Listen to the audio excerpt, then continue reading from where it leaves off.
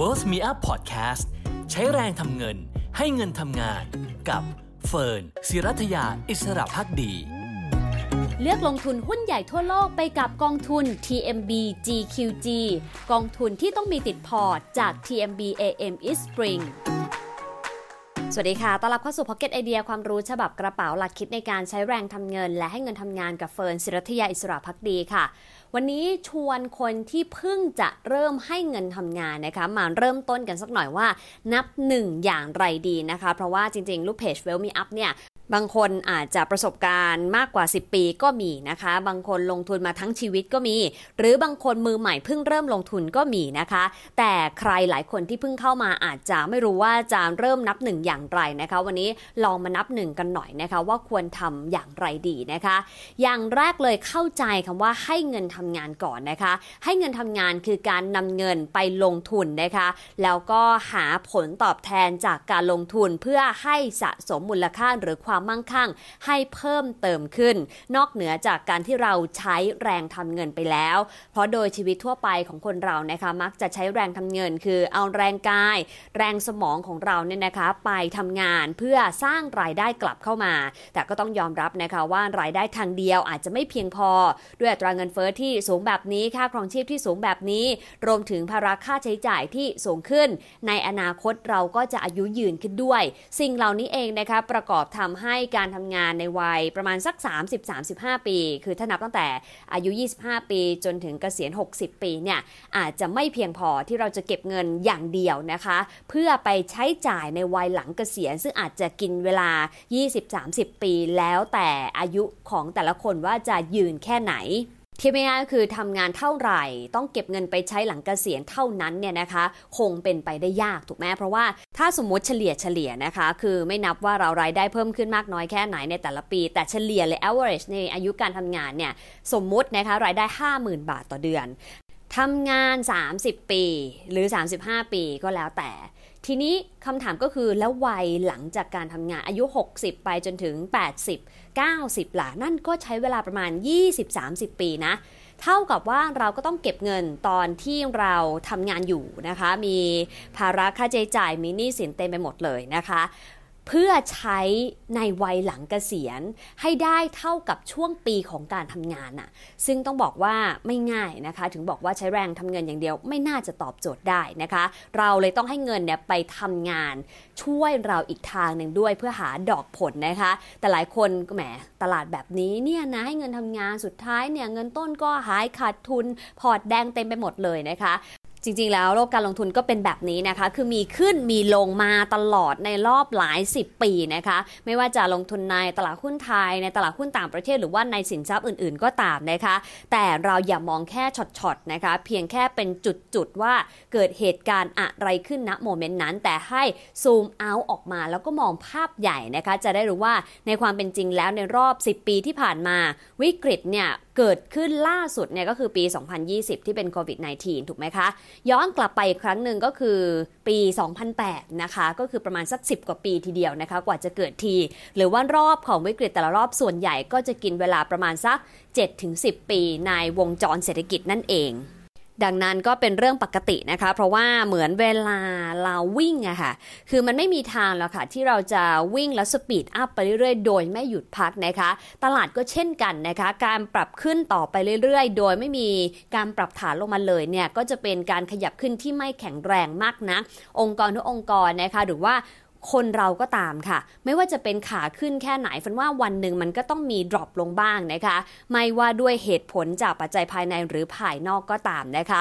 ดังนั้นอยากให้มองสิ่งนี้เป็นเรื่องปกติอย่าไปแพนิคจนเกินไปนะคะทีนี้กลับมาเรื่องของเราว่าแล้วเราจะเริ่มให้เงินทำงานได้อย่างไรนะคะหลังจากรู้แล้วว่าเราทำงานเพื่อหาดอกผลนะคะแล้วก็ไปใช้เพื่อเป้าหมายการเงินที่แตกต่างกันไปแต่ส่วนใหญ่ก็เป็นเป้าหมายระยะยาวเพราะว่าตลาดผันผวนเราไม่สาม ารถที่จะลงทุนเพื่อหาผลตอบแทนระยะสั้นโดยไม่เสี่ยงได้นะคะดังนั้นก็ต้องยอมรับความเสี่ยงหน่อยลงทุนยาวหน่อยนะคะเพื่อให้ผลของความเสี่ยงนั้นลดทอนลงไปจนสร้างโอกาสในการได้ผลตอบแทนมาทดแทนพูดง่ายๆคือจะได้คุ้มค่าที่จะเสี่ยงนะคะอย่างแรกเลยถ้าใครไม่เคยลงทุนนะคะลองเอาเงินตัวเองเนี่ยนะคะไปต่อยอดด้วยการสร้างกองทุนฉุกเฉินก่อนด้วยการมีเงินประมาณ6เท่าของค่าใช้จ่ายต่อเดือนนะคะและเซว่าค่าใช้จ่ายเดือนนึงแต่ละคนไม่เท่ากันบ้างก็มีค่าน้ำค่าไฟค่าบ้านค่ารถค่าบัตรค่าน้ำมันค่าโทรศัพท์นะคะหรือบางคนให้พ่อแม่ด้วยบางคนทำบุญด้วยนะคะลองคิดสรตะดูนะคะค่าใช้จ่ายเหล่านี้เดือนละเท่าไหร่ 20,000 บาทก็คูณ6ไป 30,000 บาทก็คูณ6ไปบางครอบครัวใช้ประหยัดหน่อย 10,000 บาทอยู่ได้ก็คูณ6ไปนะคะแล้วก็เอาก้อนนั้นแหละไปเก็บไว้ค่อยๆทยอยเก็บตั้งแต่วันเนี้ยผ่าน e-saving เพราะว่าเงินฝาก e-saving ข้อดีคือ 1. สภาพคล่องสูง 2. คือดอกผลดีนะคะแล้วก็ปราศจากความเสี่ยงเรียกได้ว่าความเสี่ยงต่ำมากนะคะเนื่องจากเหมือนการฝากเงินเลยแต่ว่าเราอาจจะไม่ได้สมุดบัญชีธนาคารมาเราอาจจะไม่มีคนมาคอยบริการหรือว่าเซอร์วิสให้แต่นั่นแหละก็เป็นต้นทุนที่สถาบันการเงินลดไปและนำส่วนนั้นมาเป็นดอกผลให้กับเรานะคะก็ต้องแลกกันกับความสะดวกสบายบางอย่างเพื่อให้ดอกผลที่ดีขึ้นค่าเฉลี่ยนะคะก็อยู่ที่ประมาณสัก 1% 1.5% ก็มีนะคะลองไปดูนะคะว่าเราสามารถที่จะเปิดบัญชีของสถาบันการเงินไหนได้คล่องตัวนะคะจะได้ค่อยๆสะสมเงินสำรองฉุกเฉินก้อนแรกก่อนนะคะ6เท่าของค่าใช้จ่ายต่อเดือนผ่าน e-saving ก้อนที่2นะคะถ้ากำลังจะเริ่มก้าวขาสู่โลกการลงทุนบางคนไม่กล้าเสี่ยงไม่อยากจะลงทุนหุ้นตลาดแบบนี้เดี๋ยวเห็นตัวแดงแล้วไม่สบายใจนะคะลองไปดูบรรดาตราสารหนี้เอกชนเรตติ้งดีๆหมายความว่าไงหมายความว่าบรรดาบริษัทเอกชนยักษ์ใหญ่นะคะคือพูดชื่อไปหลายคนรู้จักไม่ว่าจะเป็นธนาคารไม่ว่าจะเป็นห้างค้าปลีกไม่ว่าจะเป็นผู้ให้บริการโทรศัพท์นะคะหรือแม้แต่บริษัทพลังงานยักษ์ใหญ่นะคะหรือแม้แต่บริษัทอสังหาริมทรัพย์ก็ตามเขาจำเป็นต้องระดมทุนอยู่แล้วนะคะผ่านหลายรูปแบบ1รูปแบบที่นิยมกันก็คือการออกตราสารหนี้นะคะซึ่งก็แปลว่าคนที่ออกก็คือบรรดาบริษัทเอกชนเหล่านี้เขาเป็นลูกหนี้คนที่ซื้อตราสารหนี้ก็คือเป็นเจ้าหนี้ของบริษัทเอกชนเหล่านั้นลูกหนี้ก็คือบริษัทมีสัญญาชัดเจนว่าจะขอยืมเงินเจ้าหนี้ก็คือคนที่ซื้อตราสารหนี้เนี้ยในระยะเวลาเท่าไหร่เช่น2ปี3ปี5ปีก็ว่ากันไปจะให้ดอกผลปีละกี่เปอร์เซ็นต์ให้ทุกๆกี่เดือนหรือทุกๆไตรมาสหรือทุกๆปีอย่างเงี้ยเป็นต้นนะคะเช่นสมมติมีบริษัทอสังหาริมทรัพย์เจ้าหนึ่งออกตราสารหนี้นะคะซึ่งถ้าเป็นภาคเอกชนเราจะเรียกสั้นๆว่าหุ้นกู้ออกหุ้นกู้ขายให้กับประชาชนทั่วไปซึ่งให้ผลตอบแทนอยู่ที่ 4% ต่อปีจ่ายดอกเบี้ยทุกๆไตรมาสโดยมีอายุของหุ้นกู้อยู่ที่5ปีสมมุติแบบนี้เราก็พอประเมินได้แล้วอะว่าถ้าเราไปซื้อหุ้นกู้นี้นะคะเราก็จะได้ผลตอบแทนทุกๆไตรมาสนะเฉลี่ยแล้วปีหนึ่งได้ประมาณ 4% ต่อเนื่องไป5ปีเราก็จะได้เงินต้นกลับคืนมานะคะนี่ก็เป็นอีกหนึ่งวิธีที่เราจะเริ่มต้นลงทุนด้วยตัวเองก็ได้หรือถ้าใครไม่ถนัดไปซื้อหุ้นกู้ที่ไหนแล้วถ้าเราจะใช้เงินระหว่างทางทำอย่างไรนะคะก็ไปซื้อกองทุนรวมที่ลงทุนในหุ้นกู้ของบริษัทเอกชนชั้นดีเหล่านี้ก็ได้นะคะแต่สิ่งที่ต้องดูก็คือเรตติ้งหรือว่าอันดับความน่าเชื่อถือเพราะว่าจะสะท้อนนะคะว่าเขาเองมีความน่าเชื่อถือแค่ไหนมีความพร้อมในการจ่ายคืนหนี้เราแค่ไหนนั่นเองนะคะแต่ว่าจริงๆหุ้นกู้หรือว่าตราสารหนี้เสี่ยงต่ำกว่าหุ้นนะเพราะว่าถ้าเกิดเหตุฉุกเฉินขึ้นจริงๆบริษัทมีอันเป็นไปว่างั้นเถอะเขาจำเป็นจะต้องขายทรัพย์สินแล้วก็คืนให้กับเจ้าหนี้ก่อนเป็นลำดับแรกนะคะแล้วค่อยคืนให้กับเจ้าของก็คือผู้ถือหุ้นนั่นเองดังนั้นถ้าใครไม่อยากเสี่ยงสูงมากหุ้นกู้ก็อาจจะตอบโจทย์ได้นะคะลำดับต่อไปนะคะสำหรับใครที่บอกว่าแล้วเราจะลงทุนเสี่ยงขึ้นหรือว่าหาผลตอบแทนมากขึ้นได้อย่างไรบ้างมือใหม่เลยนะคะเฟิร์นอยากจะให้พยายามลงทุนในสิ่งที่เรามีสิทธิประโยชน์เพิ่มเติมเพราะว่าเราจะได้หลายต่อจากโลกของการลงทุนเช่นเราลงทุนในกองทุน SSF หรือว่ากองทุน RMF นะคะซึ่งเป็นกองทุนประหยัดภาษีที่มีเงื่อนไขต่างกัน ลองไปหาข้อมูลเพิ่มเติมได้นะคะเพราะว่าเดี๋ยวถ้าเล่าเดี๋ยวจะหมดเวลาซะก่อนนะคะแต่ถ้าสรุปง่ายๆคือใครอายุไม่ถึง45ปีนะคะก็ควรซื้อ SSF เพราะว่าเขาให้ถือครอง10ปีนั่นหมายความว่าถ้าเราถือไปครบ10ปีปุ๊บนะคะเราต้องการสภาพคล่องแล้วก็ถอนกองทุนนั้นออกมาใช้จ่ายหรือว่าไปลงทุนในสินทรัพย์ประเภทอื่นได้นะคะแต่ถ้าใครอายุ45ปีขึ้นไปเราต้องการสภาพคล่องเร็วหน่อยนะคะกองทุน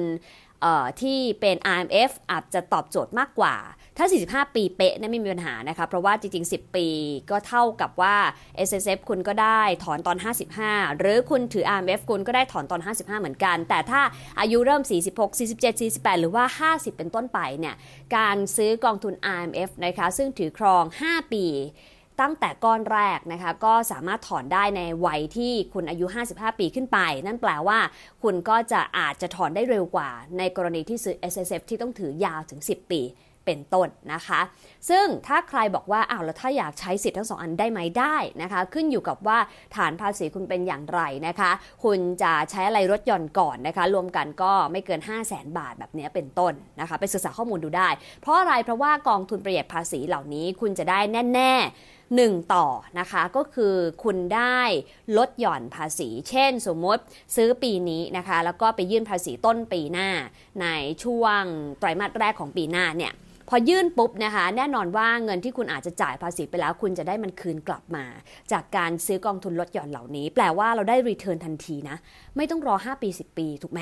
แต่ก็ขึ้นอยู่กับเราเนี่ยแหละว่าจะเอาเงินก้อนที่ได้คืนภาษีมาไปทำอะไรไปใช้จ่ายก็เท่ากับว่าผลตอบแทนจากการลงทุนก็ไม่ได้เอาไป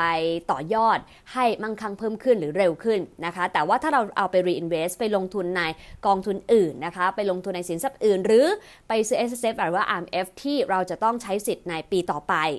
อันนี้คือเป็นการ reinvest คือนำเงินกลับไปลงทุนต่อคุณก็จะได้ประโยชน์หลายต่อเพิ่มขึ้นไปเรื่อยๆแบบนี้เป็นต้นไม่นับผลตอบแทนจากการลงทุนที่คุณลงทุนต่อเนื่องไปตามเงื่อนไขไม่ว่าจะเป็น5ปีของ RMF หรือว่า10ปีของ SSF อีกด้วยเห็นไหมคะมันได้ประโยชน์เต็มๆเลยนะคะ2ต่อคือต่อด้านลดหย่อนภาษีกับอีก1ต่อก็คือเรื่องของการลงทุนจากสินทรัพย์ที่เราเลือกดังนั้นเนี่ยก็เป็นอีกหนึ่งกลยุทธ์นะคะที่อย่างน้อยเราจะได้อุ่นใจว่าเรามีอะไรบางอย่างคืนมาระหว่างทางบ้างแล้วนะคะแต่ถ้าใครลงทุน SSF นะคะเฟิร์นอยากแนะนำละกันเนาะว่าอยากให้ลงทุนในกองทุนที่มีหุ้นเยอะหน่อยนะคะเพราะว่ามันใช้เวลาลงทุนตั้ง5ปีหรือว่า10ปีเต็มแน่นั่นแปลว่าเรามีเวลานะคะที่จะให้เงินค่อยๆทำงานแล้วก็รับความผันผวนระหว่างทางได้ค่อนข้างมากทีเดียวนะคะก็ลองดูค่ะเป็น3ทางเลือกละกันสำหรับใครที่อยากเริ่มต้นลงทุน1 e-saving ก่อนนะคะก็คือเอาเงินใส่เข้าไปทยอยเก็บไปให้ครบสำหรับกองทุนฉุกเฉินนะคะก็คือ6เท่าของค่าใช้จ่ายต่อเดือน2ก็คือไม่อยากเสี่ยงก็ลองซื้อหุ้นกู้จะซื้อเองก็ได้หรือว่าลงทุนผ่านกองทุนรวมก็ได้แต่ว่าไปดูหน่อยนะคะว่าเขามีนโยบายอย่างไรเพราะว่ากองทุนตราสารหนี้มันมีหลายนโยบายนะทั้งตราสารหนี้ที่เป็นของภาครัฐที่เขาเรียกว่าพันธบัตรรัฐบาลอันนี้ความเสี่ยงต่ำจริงแต่ผลตอบแทนก็ต่ำด้วยนะคะส่วนตราสารหนี้ภาคเอกชนก็มีหลายเกรดนะคะเกรดดีๆเนี่ยผลตอบแทนอาจจะไม่ได้สูงมากแต่ถ้าเป็นตัว high yield bond ก็คือผลตอบแทนสูงแต่อาจจะแลกมาด้วยความเสี่ยงที่สูงหรือว่าอาจจะเป็นหุ้นหรือว่าเป็นสินทรัพย์นอกตลาดอะไรแบบนั้นนะคะซึ่งเราจะต้องไปทำความเข้าใจกับความซับซ้อนของการลงทุนเพิ่มเติมด้วยแล้วก็ประเภทที่3นะคะก็คือกองทุนประหยัดภาษีเนาะไม่ว่าจะเป็น SSF หรือว่า RMF ขึ้นอยู่กับตอนนี้เราอายุเท่าไหร่45ลงมา SSF 45ขึ้นไป RMF นะคะแล้วก็ไปคำนวณดูก็ได้ตอนนี้เหลือเวลาอีกสักประมาณ7เดือนเนาะสำหรับปีนี้สำหรับใครถ้ายังไม่ลงทุนไปคำนวณเลยว่าคำนวณภาษีซื้อกองทุนลดหย่อนอะไรเงี้ยนะคะมันก็จะขึ้นมาเราคีย์ไปเลยรายได้ประมาณการของเราเท่าไหร่ซื้อ SSF RMF ได้กี่บาทเอาวันนั้นมาหาร7แล้วก็ทยอย DCA ทุกเดือนไปเลยจนถึงสิ้นปีไม่ต้องไปจับจังหวะนะคะเราไม่มีทางรู้หรอกว่าเมื่อไหร่หุ้นจะถูกที่สุดเราจะได้เข้า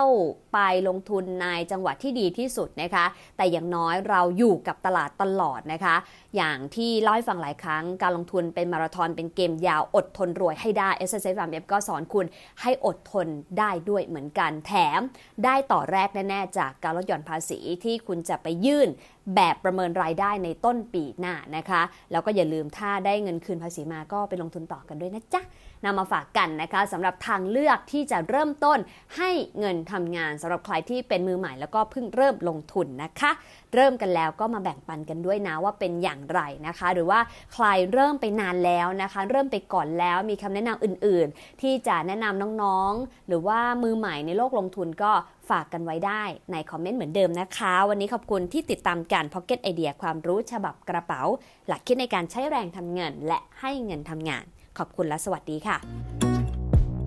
เลือกลงทุนหุ้นใหญ่ทั่วโลกไปกับกองทุน TMB GQG กองทุนที่ต้องมีติดพอร์ตจาก TMB AM East Spring